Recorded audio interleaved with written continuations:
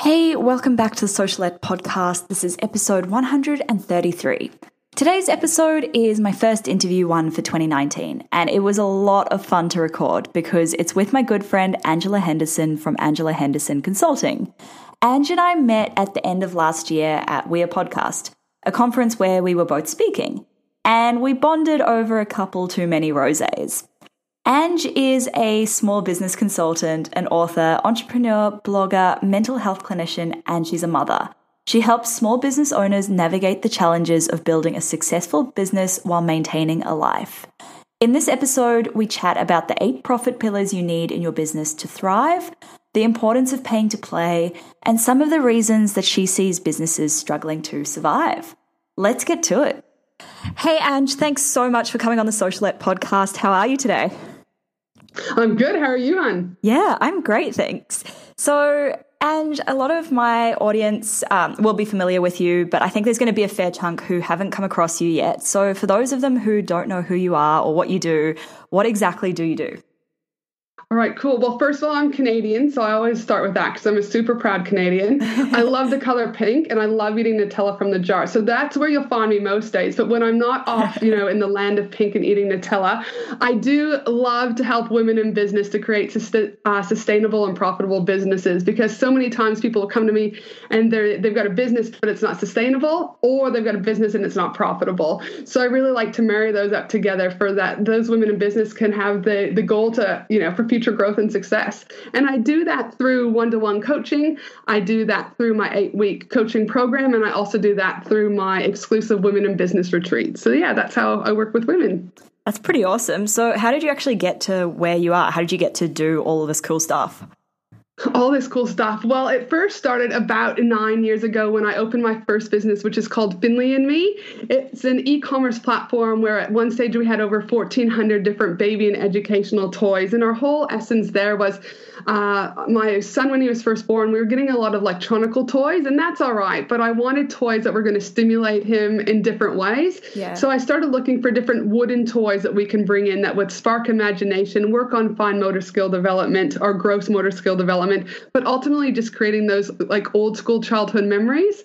So I started doing the e-commerce platform, and from there I started blogging, and through that awesome platform I became one of Australia's leading parenting bloggers, working with companies like Netflix, P&O Cruises, and international brands like Club Med, Hotel Bali, all these amazing brands. Wow. So it was just another way to monetize the business, I guess. And through that business is how the Angela Henderson Consulting business came up, is that in 2 months, I looked in my diary and realized that in 1 month, 8 people had asked me to pick my brain with coffee. And the other month, another 8 people had asked me to pick my brain. And I love connecting with people. But then as I was driving home from that last pick my brain session, and I don't even drink coffee, I slowly realized that I'm spending 40 minutes driving one way and then spending an hour, then buying my own Diet Coke or lunch and then driving back. And so it was about 3 hours for each one of those. Yeah. And I thought, well, hold on a minute. If I charge people for my expertise, I could have a secondary business. And that's how Angela Henderson Consulting came about. It was never on the plan, but it just kind of felt like it just happened.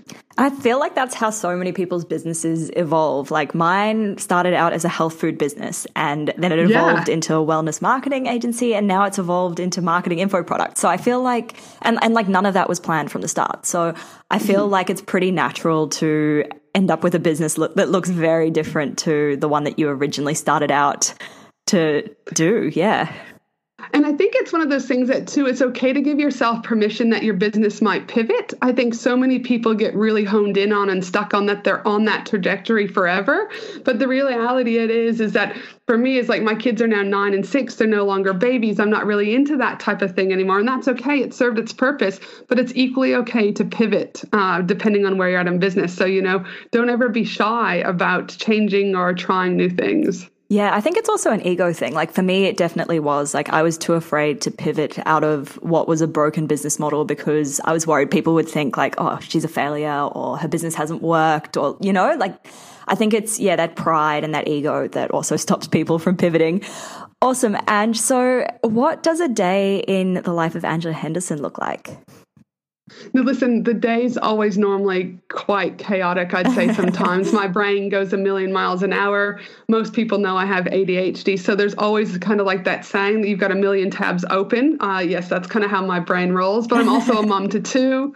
I've got a beautiful son named Finley and a delightful little soul, 6-year-old named Chloe Glenella. So my day normally starts earlier, you'd say 4:30, 5 o'clock, and you kind of do the mom hat for a little while, and then I get them out the door. Well, my husband gets them out the door to before and after school care, and then my day pretty much starts. I do a thing called the Power Hour, where I like to focus on, it might not necessarily be an hour all the time, where I work on growing my business or like working on it versus in it. And so I don't allow myself to do emails or being on Facebook or anything like that. And so I really hone in on that time to allow myself the ability for my business to grow. And you would be amazed at how 30 minutes a day or 60 minutes a day can actually move you forward quite quickly. So I do that. I don't drink green smoothies or do yoga or anything like that. I would love to say that I was a little bit more structured with my physical care, something I need to work on. And then Monday, Tuesday, and Wednesday are when I work with my VIP clients in one-to-one capacity. And then Thursday and Friday is when I work on growing the business a little bit more. So doing podcasts like today, we're recording on a Friday. So today is my day to record podcasts. Or like yesterday, I actually met up with you and Anita from WordFetti. So I really work on other things than just sitting behind a desk, like getting out there and growing the business. And then the kids come home at the end of the day and mom hat is back on. And I have to be honest, people talk a lot about work-life balance, but most nights you will not see me binge watching, eating bonbons on the couch.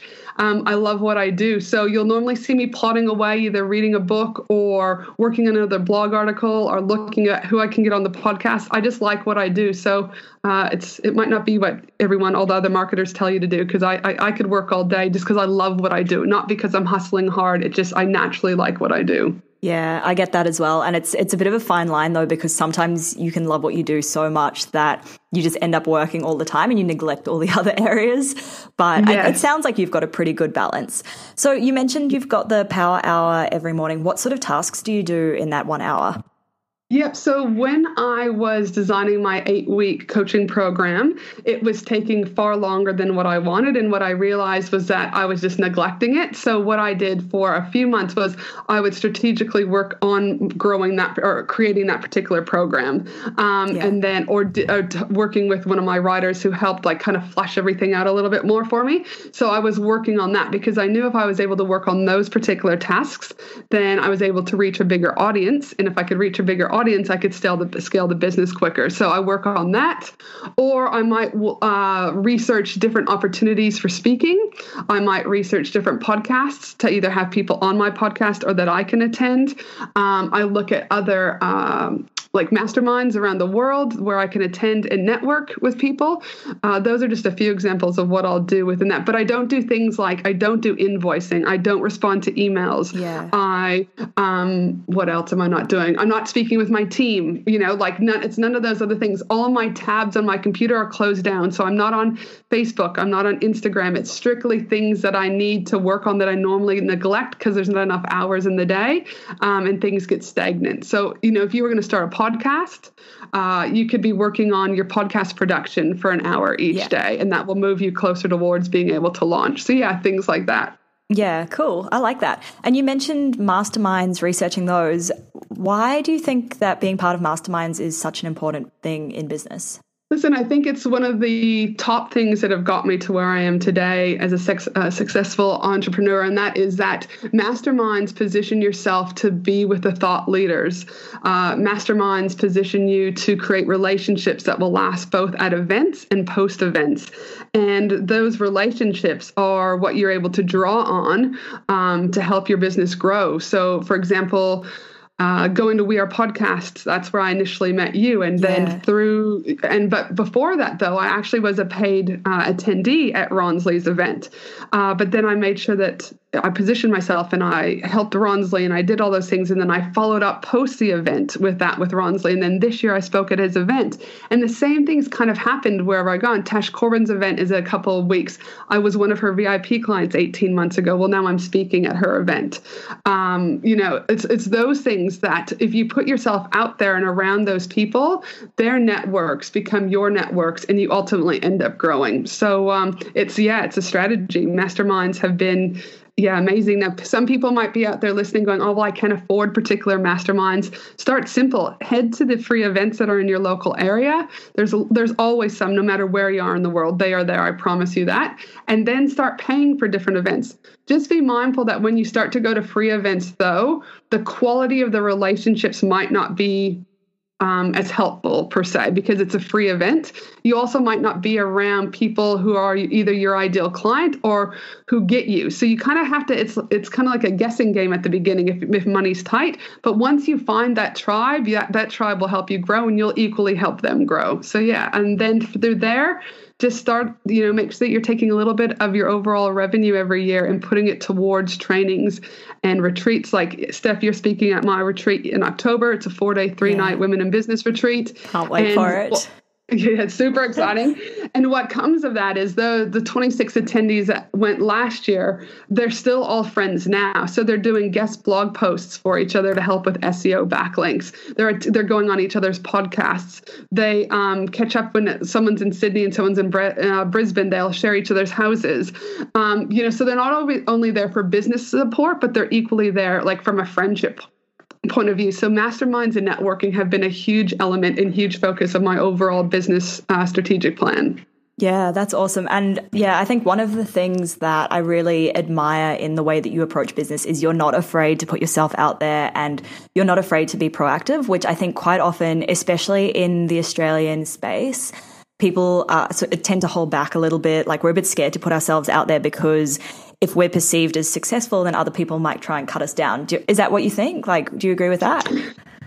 I mean, yes, I think I'm not too sure if I necessarily agree 100% with that, but I also think that Australians are typically a little bit more laid back, maybe, in their approach, is what I would say. I also think there's fewer of us here in Australia, for example. Oh, yeah, definitely. But I also think opportunity in Australia is a lot more limited than, say, in America or overseas. That's why, when I head to Social Media Marketing World next month, when I head to my VIP day with Caitlin Batcher next month, all of that's in America. Luckily, the one event that was here in Australia where I started my networking was with Darren Rouse with ProBlogger, but that was off last year. This year, James Shremko has Superfast Business, but there's not a lot of events in Australia. So I also sometimes wonder, is it people are afraid to go out there, or is it there's just not enough opportunity in Australia market, for example, for people to put themselves out there? Because there's really not a lot of great business conferences in Australia. That's just my opinion. Yeah, that's a really good point. And it's quite expensive to fly over to the US if you're doing that multiple times a year. Awesome. Okay, well, let's change tack a little bit. I know that one of the things you're quite passionate about in business is for business owners to get their profit pillars right from the start. So what are a couple of the key profit pillars that you think people need to get right? Yep. And I guess when we look at the profit pillars, for those that are wondering, well, what a profit pillar is, I guess for me, what I've learned over almost the last 9 years of being in business is that those pillars are what make up the foundational structure you need for future growth and success. And so many times people don't have those foundations laid and their businesses collapse. So I really believe it's super important that we look at growing those foundations. But I guess before we jump into those foundational components, I do want to talk just a little bit about why I believe businesses kind of like collapse, not just because of the foundational structures, but that's like there's some other stuff that are underlying that people don't want to talk about. So I guess I'll start with that. And I guess it's the 4 reasons why I feel that small businesses struggle to survive. And I guess reason 1 for me is that businesses lack clarity on what actions to take. And so a lot of times we might think we know what we're doing, but as new business owners, I don't know if you can relate to, but when we kind of start, we're kind of just like, freeing it, really. Like, we're kind of like, I yes. think we should do this. I don't really know. And that works for so long. But I know, even speaking with you yesterday, we have been in business long enough that we always know we need to see the bigger picture. So reason why number one that businesses struggle is that lack of clarity. And then the other thing is Steph, I don't know about you. As I said, my tabs are open a million different tabs every minute of every day. But that is like succumbing to that shiny object syndrome. And the best way I can relate to that, I don't know if you've ever played that game Subway Surfer, where it's like you've got to collect all the gold coins. You're moving really quickly. I remember that one. And there's all like the shiny gold coins are going, but you're not really getting anywhere. You're just kind of stuck because you're getting distracted constantly by either the new graphic design or the new list building technique or whatever the latest influencer is doing. And so I think a big reason is that people lose focus and are just jumping from shiny object syndrome to the next. And that is another main reason I've seen in the 9 years that businesses fail. The other thing is that businesses, I feel, treat social media as a safety net. And I think it is a significant, dangerous game when you treat your social media as your only safety net. And, we'll talk more about those foundational stuff with websites and stuff, but it is a main core reason why people are failing. And lastly, and I think this is most important reason why businesses potentially end up failing, is that they continue to do it alone. I know I did at the beginning. You're just like, I don't have money to do it, or I don't know where to go, like networking events. And so I would just spend hours trying to figure it out myself. And I was like, there's got to be a better way. And, a lot of the Instagram memes will push, hustle harder. But the fact is going it alone will only take you so far, and that you really do need a community. So those are kind of like the four main reasons that people fail. And then I go into that foundational element. And then the only way that I've been able to come up with an analogy about the foundations, and I was sharing this with you before we recorded, was about the story of the three little pigs, which most listeners probably have heard of at some stage. Is most businesses I see when they come to me, they've got a business, or AKA a house made out of straw, or a house made out of hay. But it wouldn't take much for their businesses to collapse. They're standing there, but if they had 1 or 2 bad months, kind of like when the big bad wolf came in and blew it all down, everything would crumble. So I'm a firm believer that you've got to kind of strip things back from the foundational element and build those foundations with bricks, so that even if you have a bad month with one monetary stream, your business will still be standing. So you mean having different income streams, basically? That's part of the income stream. But even before you would get to different income streams, you still have to have that solid brick foundation. Yeah. Because if not, then what will happen if you have a bad month? What would go wrong? Or are you dependent on social media for everything? Right. And then if social media closed your account down, what would happen? So I guess it's really about looking at what does the foundational structure mean for each business. And what I've kind of come up with over the years of being in business is that there's 7 key things that people really need to hone in on in order for that to happen. And the first kind of profit pillar I look at is making sure that you've got like a perfect profile, or the picture perfect profile. And that really means making sure, why are you in business? What are you absolutely passionate about? Are you just starting business just to start a business? Or do you actually see the bigger picture? Do you know what type of products your ideal client has? Because if you don't have a product that's going to sell, you don't have a business. Yes. And you shared a quote on social media the other day, or maybe it was a couple of weeks ago now, about not finding customers for your products, but finding products for your customers. Was something like that? Yes, I loved that. But it is because so many people think I've got this for my thing, or for my customer, I've got this. But the reality of it is they don't know who their customer is. They just think they've got this great idea.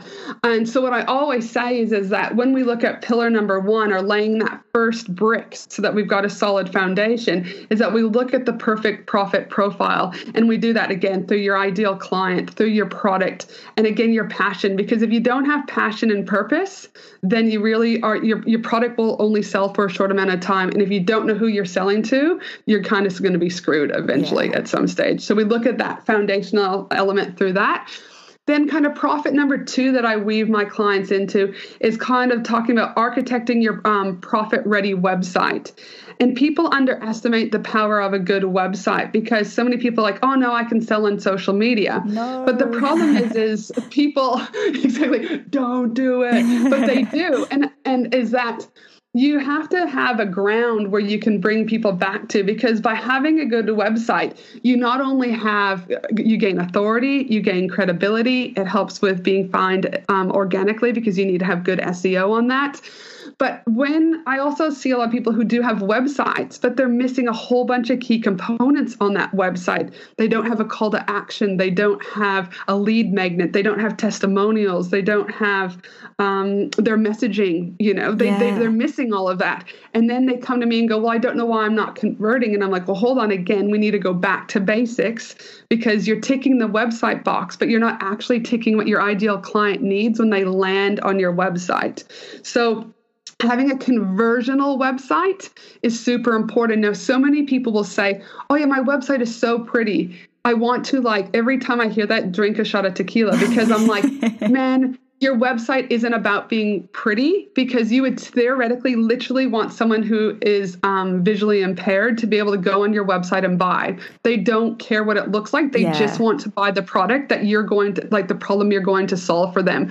So if you're ever working with a web developer, let me just give you a tip, and they said, I can make you a pretty website, please do not sign a contract with them, because it's about conversional websites first.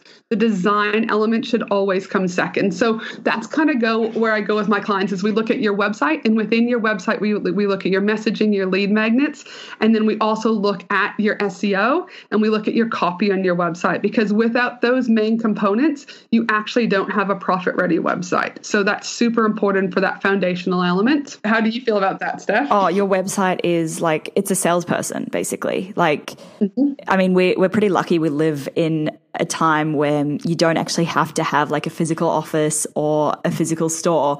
But at the same time, that's a blessing and a curse, because anyone can set up a website, and anyone can set up a website. It could be, a mediocre website that doesn't convert, or it could be a really good website. But at the end of the day, it's your salesperson. It's your physical, it's your online store, or it's your shop front.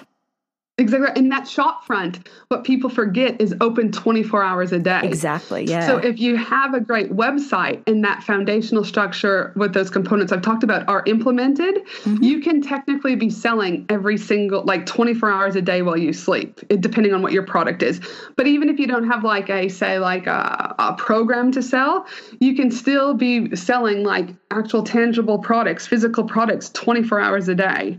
So, again, a good website is open 24 hours a day, and you ultimately could be selling around the clock. Yeah, exactly. And then I move into profit, pillar number 3, and that's what I call the moneymaker map, is you got to get really clear on what's really important and where to focus your marketing energies in order to deliver the best ROI for your biz.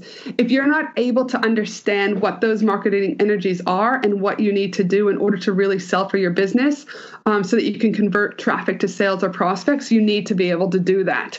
Now, how can you do that? Again, well, lead magnets are a wonderful way. And if you're wondering what a lead magnet is, it's kind of your freebies that you give away, because it's through those freebies that you then start to funnel people into your sales funnel.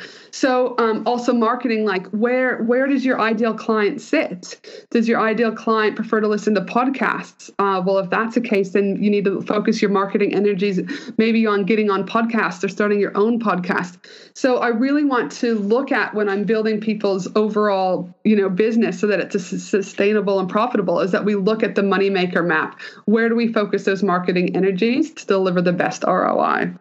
Yeah, that's exactly, I drive those things home so much in this podcast.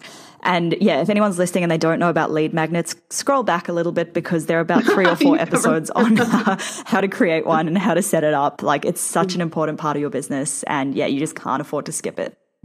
You can't, because without a lead magnet, I use the example when I first started blogging, I would get thousands of people. Now, I didn't know this when I started, so you learn, but I would get, say 3,000 people to one of my blog articles. And then someone said to me, but where's your content upgrade? So content upgrade is just another fancy word for a lead magnet, but it's just a lead magnet that's embedded within the content, right? So I was like, I didn't know I needed one. And they're like, well, if you have 3,000 people visiting just that one blog, do you want them to all go away and you never have opportunity to speak to them again? Yeah. Or would you like to be able to speak with them again? And I'm like, well, duh, of course I want to speak with them again. And they said, so similar to how you would have that lead magnet on your homepage, you would have a lead magnet or that content upgrade embedded inside of each blog. So even if you got 10% of those 3,000 people, you've now got new leads to start building trust and add value to, which some will then convert into a sale. So it was like mind blowing when I first heard that. I was like, okay, duh, like, yep, happy to roll with that. So it's super important, but overall that kind of strategy that you need to keep having those in there. And people will say like, well, what type of content upgrade could I have? So in my How to Start a Sales Funnel blog that I wrote, I actually created a free freebie or a free PDF that is just like an 8-pager workbook so that you can work through your own sales funnel. That's cool, yeah. And this isn't rocket science. So some people say, oh, well, I don't know how to create a lead magnet because I'm not crafty. Or I can write it, but I can't put the book together. Go to Upwork or go to Fiverr and you can find people for $5 who will take your brand colors and your logo and they will turn it into this beautiful PDF and then you're done. Like, it's legit amazing. So you don't have to have copious amounts of money to create these lead magnets or content upgrades like we're talking about. Yeah, that's cool. And when you say the marketing map, you mean like all of the different places that people are present? Because as you mentioned before, like, you don't want everyone to put all of their eggs in one basket, usually social media.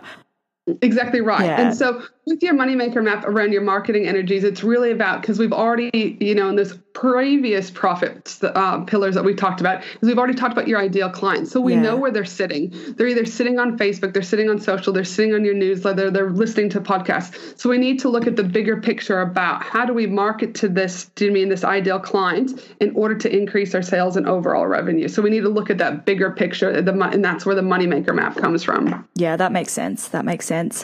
Cool. Okay, so that's pillar number 3. Now, what is pillar number 4? Pillar number 3. Yeah, so pillar number 4 then is, as we talked about, I think it was even yesterday when we were at lunch, but it's around the turbo-powered email list building. Mm-hmm. And we've kind of touched upon that just a second ago. But if you don't think that creating your email list is important, we've got problems, because growing your email list is one of the most important things, in my opinion, that you can do, especially in a time when algorithms across the board, from Instagram, from Facebook to LinkedIn to Twitter, change constantly. And my business coach, James Remco, talks a lot about owning your own race course. And you can do that by email list building. Yeah. Your emails that you have are yours. Now, you get to show up into their inbox anytime you send an email. You get to communicate with them anytime. Whereas with Facebook, you may do a post, but that post isn't guaranteed to communicate to your audience because it depends on the algorithm for the day. Or even if you're paying with Facebook, it doesn't mean that it's showing to the right people if you don't have someone setting up your Facebook ads correctly. Whereas when you have your emails, you are constantly able to build trust and rapport and credibility and add value because you own the race course. And so profit pillar number 4 is really about how do we turbo power, your email list building so that you can then feed them into, which is my next profit pillar, which is that sales funnel. So often, as we were talking about, Steph, is people will have there's women that come to me and they've got 7,000 people on their email list. I'm like, oh my God, that's amazing. Yeah. Tell me more about your sales funnel. And they're like, what's a sales funnel? Oh, yeah. I get that all the time, actually. Like, okay. Yeah. And you're like, okay. And again, and to the women that are out there and men that are listening, like, you don't know what you don't know. Yeah. So don't feel bad. But I'm just like, okay, so you've got 6,000 or 7,000 people. How often are you emailing them? Oh, I don't know, maybe once every 3 months. Okay. So what happens when they first get on your email? Nothing. So I guess that's where my profit pillar number 5 comes in, is that we look at making sure that we've got the funnel. So as soon as someone signs up for your lead magnet from your homepage or your content upgrade, your free PDF from your blog articles, or even from your Facebook group, because you can get people's emails from Facebook groups. However you get an email, we want to start talking to them right away and nurturing that relationship. If not, they forget about us. So profit pillar number 5 is really about simplifying and mapping out what your sales funnels looks like, because without sales funnels, you're going to probably be working exceptionally hard to create sales. Yes. And again, I've done podcast episodes on this, guys. So if you're not sure what a funnel is or why you need one, scroll back and listen to the episode on that because, yeah, again, so important. And some people out there might be going, okay, well, this is great. I'm a one-man show or I'm a one-woman show. And, I've got parts of it, but I need to probably go back and, solidify my pillars a little bit more. And I guess that's where I lead into my profit pillar 6. And that is about once you get those foundational elements laid, and the majority of us have to do that on our own when we first start. But once you do that on your own, and when I say on your own is that you're working through it. You might have limited funds to begin with. You might hire people, and that's okay. And you still have your team, like your contractors out there. But once you get to this element, you're probably starting to grow a little bit quicker than you have been in the past. And this is where you need profit pillar 6, which is about creating your dream team. Yeah. Is in order for you to step back, and as our friend Carl Taylor talked about at We Are Podcast, is you can't continue to be the employee in your business. You must start being the CEO of your business. And this is where we look at when you get to this particular pillar, is that you need to be able to hone in on what is your zone of genius? What are you really, really good at?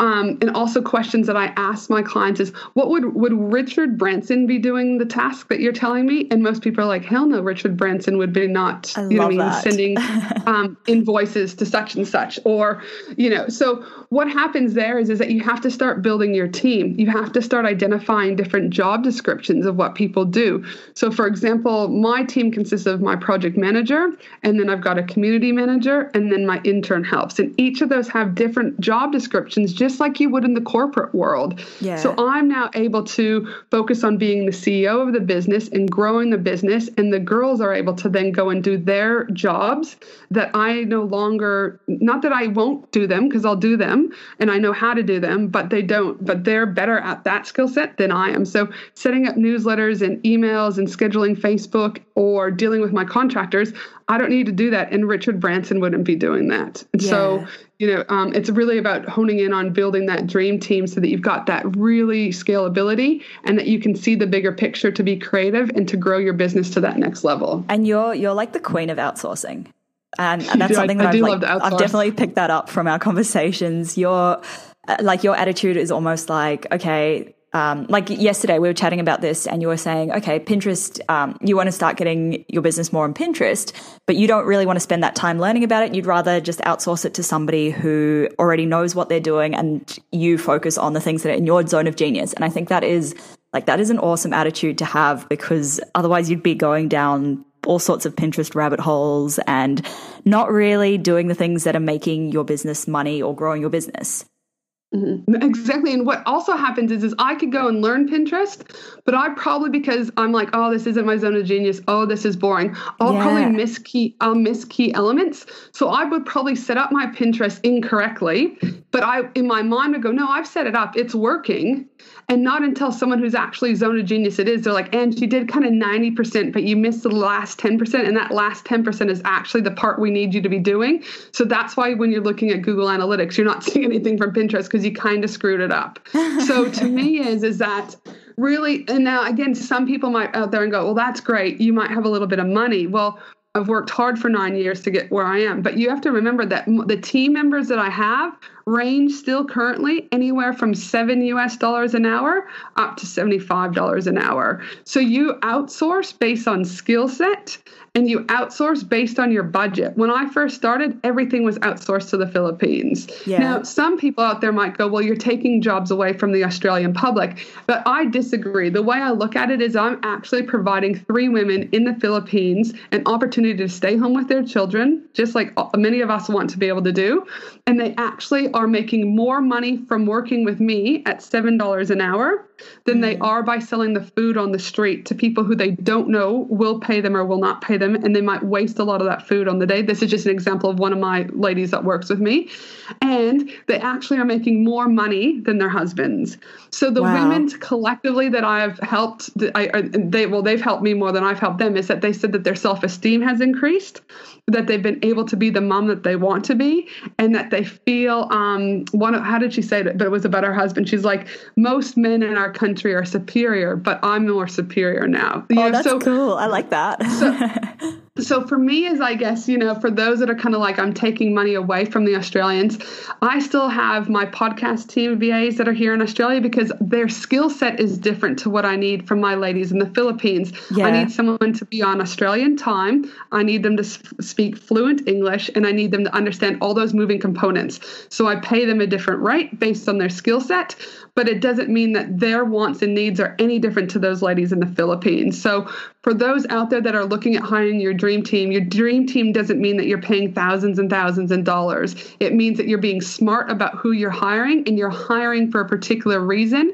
But more importantly, just also remember that just because you hire one VA, it doesn't mean that they're going to be able to do newsletters, emails, and everything. You hire based on their skill sets. You actually might have to have 2 or 3 VAs, and they're doing a particular job. And also, my only little side note that I would also say about hiring your dream team is the majority of VAs fail because of us as leaders. So if you don't have your job descriptions written out for what you want them to do, and you haven't trained them and you don't put the time in, 90% of people will end up leaving. Or in your view, you might say they failed you, but the reality is we failed them. So just be mindful of that. Yeah, because it is a process. Like, it does take time to train them, to map out all the processes for them to follow, all of that. Like, it's a massive time investment. And obviously it's an upfront time investment. So it takes a while before you start actually working together well as a team with your VA. And then, once you've finally got that sorted, then it starts running smoothly. But it's the upfront time investment that I think so many people are hesitant to make. Yeah. Or again, they jump in and they do it and they don't, and then it fails, right? So I guess like what you said is just be mindful that it might take you 2 weeks to train someone. But like my lady who does all my scheduling, she schedules 3 posts a day over on Finley and Me, 7 days a week. So 21 posts a week. And I pay her $40 to do that. So she's done that now for 3 years. So all I'm saying, but I don't check her work. I literally checked her work for the first 3 weeks, I think. But because she's done it, I don't check anything. She just rolls with it. So again, but I put in an enormous amount of time in those initial 3 weeks going, that's not right. You do it this way, did it. And she got it. I did a lot of video training with her just from a free tool called Loom or from Zoom, depending on what you want to use. And yeah, she rock and rolls it. So for $40 a week, I'm getting all of my posts on my other business done for me. And that then frees me up to go and do other things to grow the business. Yeah, that's amazing. That is really good. So yes, and then the last kind of pillar so once we've kind of worked upon all these other ones, the last one is really being able to hone into that productivity and profitable pillar. So, you need to really be able to look at your revenue projection, your cash flow, managing your calendar better, and really getting clear about, set income targets, but also about where you're mastering your time and your schedule and your priorities. So often when we first start an entrepreneurship or small business, we are kind of just floating by the seat of our pants. And again, that will only get you so far. The higher your scale, the more you got to be a little bit rigid. So I've got team meetings on a Monday and then on a Thursday. I've got podcasting on a Friday. Things have to become a little bit more narrow in order to be able to grow. So that last pillar, we really need to look at that productivity and that profitability in order for you to have that sustainable and profitable business. Yeah. Okay. So in terms of like the numbers and things, what numbers do you think people need to be on top of financially in their business? Yeah, so I think first most is, again, what money's going in and what money's coming out, or what money you have coming in from the sales and what are your overheads. Yeah. Again, a lot of people, I think they don't track their numbers. So when they start tracking their numbers and going, I actually spent X amount of money on this person, but they're actually not doing anything for me. So you need to go what's in and what's going out. I also think it's super important that you're tracking your Google Analytics every month, whether or not you're a service-based industry or a product-based industry. Those numbers help to identify new content creation or content marketing that you might be doing. They might also identify what problems are on your website. If you've got like a high bounce rate, for example, where people are entering. So if everyone's entering via your homepage, for example, that might be a good thing. But if we're not getting anyone to, say, if you're a consultant, getting to your booking page, we've got some problems there. Or I know I was working with an e-commerce platform and they said, we had It was over 500, but less than 6. So we'll say in between that, they had that many people get to checkout, but they didn't have any checkouts. So then what we found out was actually their web developer had messed up on coding something so that wasn't processing the checkout, right? Wow. So if you don't look at your monthly numbers to be able to look at that, then you might just keep going, oh, my business sucks because I'm not getting anyone to my website. But there was lots of people at the website. The problem was at checkout. We fixed the checkout problem, and then we had a huge influx of orders, ongoing in orders. So those are the things that, again, if you don't look at your numbers, you aren't able to dissect what is working and what isn't working. The other thing that I look at is on Google Analytics is I look at where is the traffic predominantly coming from. Again, if you're putting all of your eggs into Facebook and Instagram, it's going to tell us that it's coming from those social platforms and you're not being found organically. And what people have to remember is that if you are putting something up on Facebook and someone's in their undies binge watching on Netflix, they probably don't have their credit card out ready to buy from you. They're just scrolling. So they might click over, but they're not in the mentality to buy from you. Yeah. And that's why your website stuff, and I think Profit Pillar 2, is we make sure that you are going to be found organically by looking at your short tail and long tail keywords, because we know if someone has their credit card out and they've got a problem. So example is when my brother passed away in May last year, I needed a plane ticket right away. Now, I'm not scrolling through Facebook to find the best deal. I'm start Googling plane ticket from Brisbane to Edmonton, Alberta. Who's got the quickest and who's got the cheapest to get me there? Like, I need to be there now, right? And so they then, when you go searching for something organically in Google, or your clients do, you've got a 30% greater chance of conversion because people are already in the buying headspace than they are if it on Facebook. So again, it's another great number to be looking at, because if 90% of your traffic is coming from social, you need to go, well, hold on a minute. I need to probably look at my SEO strategy and start working on that. So Google Analytics, I kind of look collectively at all of those numbers because it helps my clients and I. And then obviously looking at those KPIs, how many sales did we have? How many drop-offs did we have at cart? How many people hit our sign-up sheet? Et cetera, et cetera. So so those are kind of the main numbers I look at. And then productivity wise, like I said, I look at implementing with my clients at, power hour, that 30 to 60 minutes, depending on how much time they have to help grow their business. Such a good idea. And just also looking at, where do we take some of those roles and responsibilities off and give it to our dream team. So, yeah. Yeah, that's great.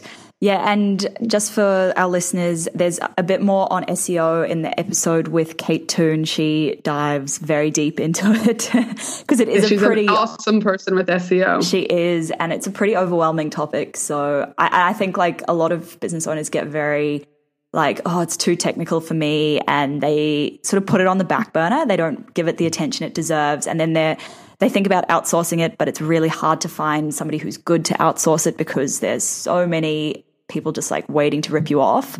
Yes. So I think it's a really important thing to get started with.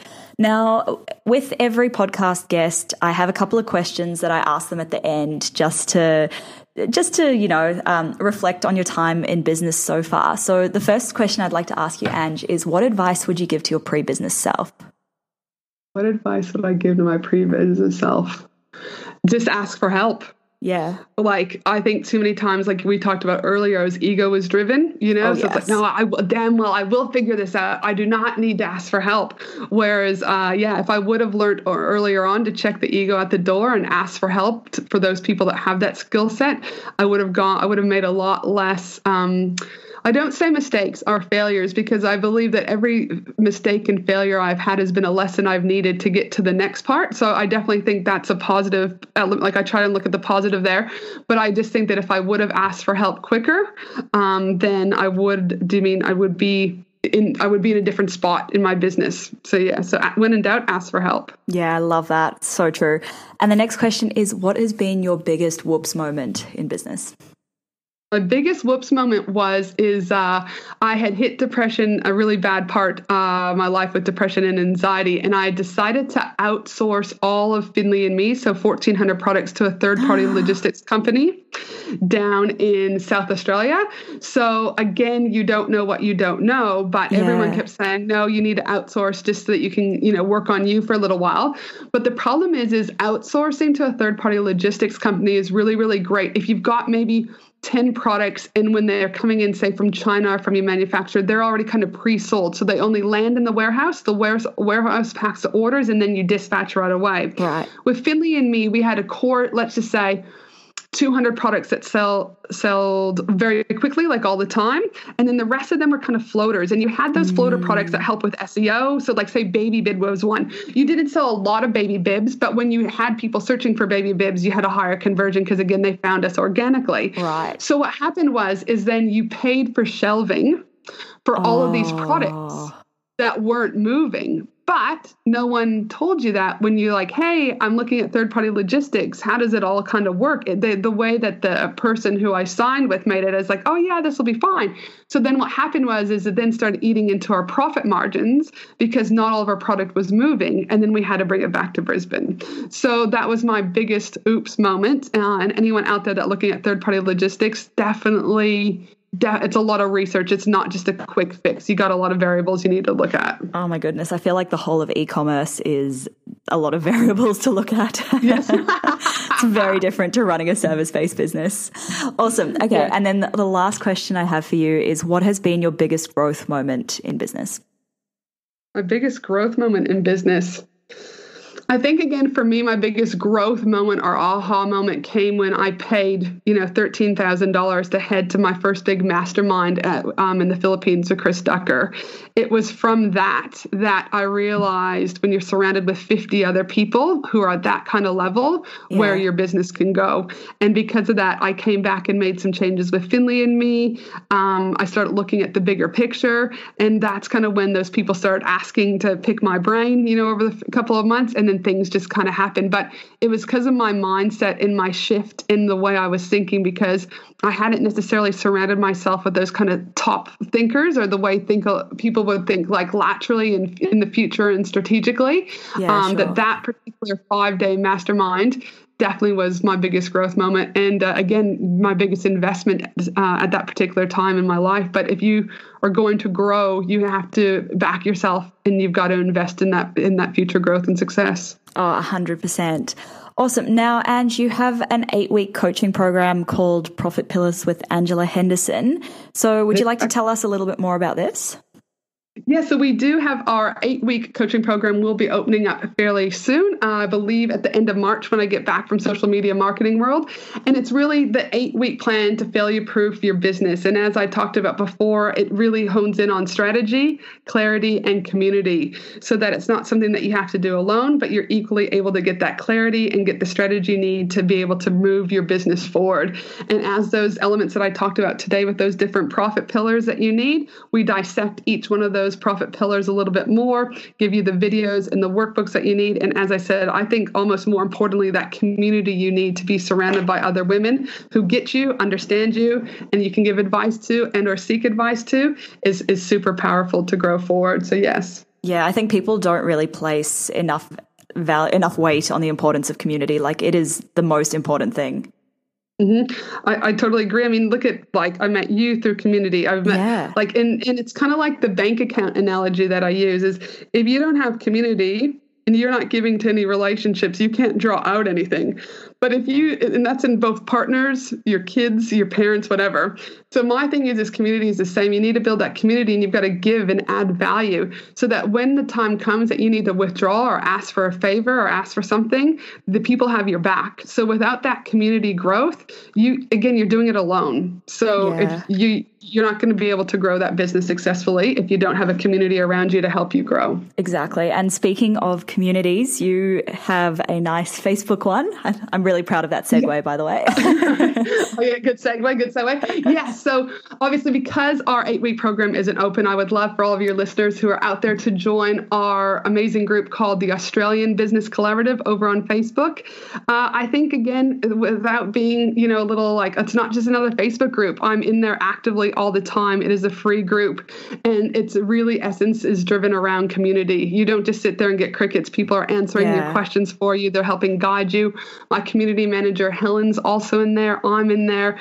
So I really tried to have a point of difference with this community group, because I feel a lot of groups that I'm in are quite stale. They're all automated, where I really believe in human connection. So I would love for you to join our community wherever you are in the world. I just called it the Australian Business Collaborative because I live in Australia. So just head to Facebook, search for Australian Business Collaborative, and I'd love to see you in there. Yeah, I'm in there as well. And yeah, I can vouch for the fact that it's not stale, it's not spammy. Like, it's probably one of the most interactive and most engaged Facebook groups that I've seen that's not full of clutter. Because you know how sometimes groups get too big and it's not really valuable anymore. Like, your one, I could actually go in there and scroll, and I reckon I would find a lot of value. Yes. Thanks for that. Yeah, we've worked hard to keep the spammers out. You can promote your business in there on Wednesdays.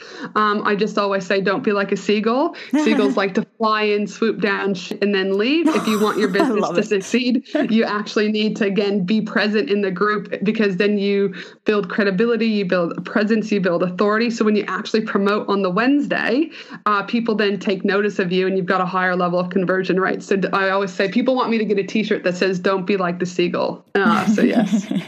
That's great. Awesome, Ange. Thanks so much. Oh, actually, where can people find out more about you? Because I don't think you've shared your website or social media yet. Sure. Yeah, no worries. So you can find me at www.angelahenderson.com.au, where you can also, once you click on there, you can click on our podcast link, and then you can choose how you want to listen to that, whether it's at Apple, iTunes, Spotify, etc. And so that leads into a good segue there, Ange, into my podcast, which is Business and Life Conversations with Angela Henderson, where I do solo and both interviewed, podcasts around business, but also life. So I do talk about, moms in business. I talk about mental health, and then I also talk about business strategy. So it's a little bit of everything. And that's obviously, again, at angelahenderson.com.au. And I'm trying to think what else. All my social handles are, Instagram is Angela Henderson Consulting, and same with Facebook, Angela Henderson Consulting. Nice and easy. Awesome. Thanks so much, Ange. I know you've provided so much value, and I know that my listeners are going to get a lot out of this episode. So thank you so much. Well, thank you so much for having me, and you have an awesome day, and I look forward to, seeing you soon.